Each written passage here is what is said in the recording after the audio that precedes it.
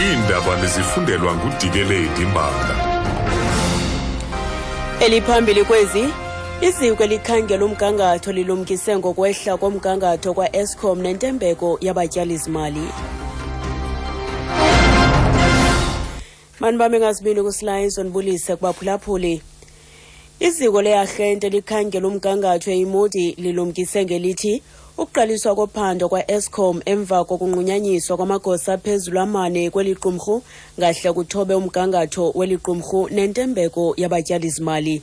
iMoody ithi intembeko yabatyali zimali into ephambili kweli qumrhu ukuze libe nako ukufikelela kumathuba okubolekwa imali. Ngomhla we-12 kuFebruwari, uMongameli Jacob Zuma wathi kwintetho yakhe engobume besizwe, uEskom uza kunikwa imali ngama-23 eebhiliyoni zeerandi. Osoqoqosho balamkele iphulo elitsha likarhulumente lokonga umbane. Umongameli Jacob Zuma uliphehlelele eliphulo kwizakhiwo zomdibaniso ePitoli namhlanje. Eliphulo libizwa Save Energy likhuthaza abantu ukuba bazicime izibane nezinto ezisebenza ngombane abangasebenzisiyo ukonga umbane. uIsaac Matsekgo ngusoqoqosho kwaNedbank. Absolutely, it is welcome, and what is encouraging is that government is continuing with this campaign of encouraging households to use less power. I mean, that doesn't only help households in the sense that, they will pay less for electricity because their consumption will be less, but it will also release some generated power to the productive sector of the economy. We're looking at sectors like manufacturing and mining, which really need power.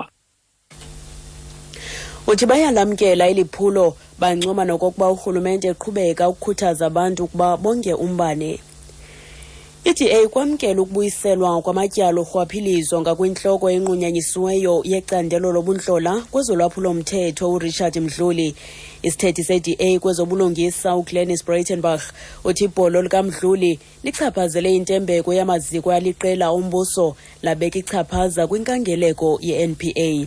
Isigqibo somlawuli wegunyabantu lezotshutshiso umxolisi Nxasana size emva kokuba inkundla iphakamileyo yezibheno igwebe ngelithi kubuyiselwa amatyala ngakumdluli.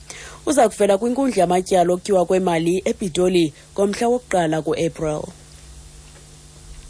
I-ANC ithi ingingqi Sarah Baartman yenze iinguqu kwikomiti kasodolophu kumasipala waseSundays River ozinze eKergut eMpuma Koloni.